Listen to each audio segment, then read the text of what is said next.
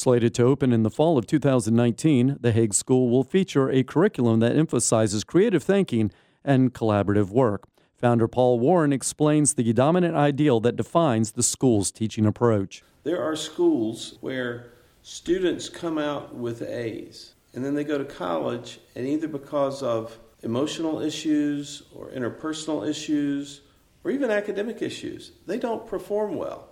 Why is that?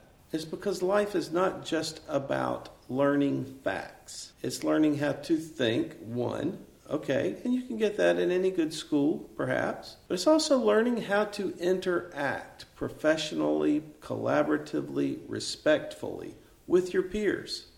The Hague School has two approaches to its design: the Harkness method, which features student-led discussion, and small class sizes that allow students to closely connect with faculty and its curriculum.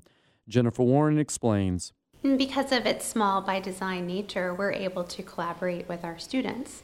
So we can work together to develop ideas of what they would most connect to and give them a sense of purpose in what they're doing. Paul Warren explains that the school's mission extends beyond the years that the students attend the Hague School, instead creating an extended alumni support network.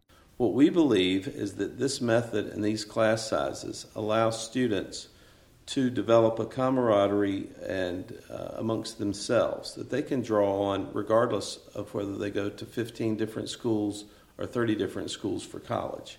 They'll still have these people they know how to communicate with, how to stay in touch with, and who they grew up with.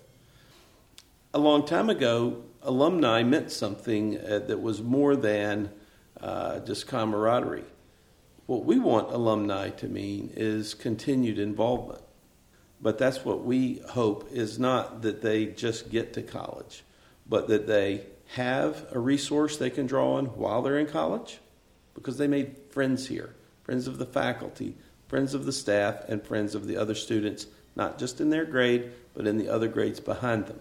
For more information about this story and the Educationally Speaking series, go to WHRV.org. For Educationally Speaking, I'm Barry Graham.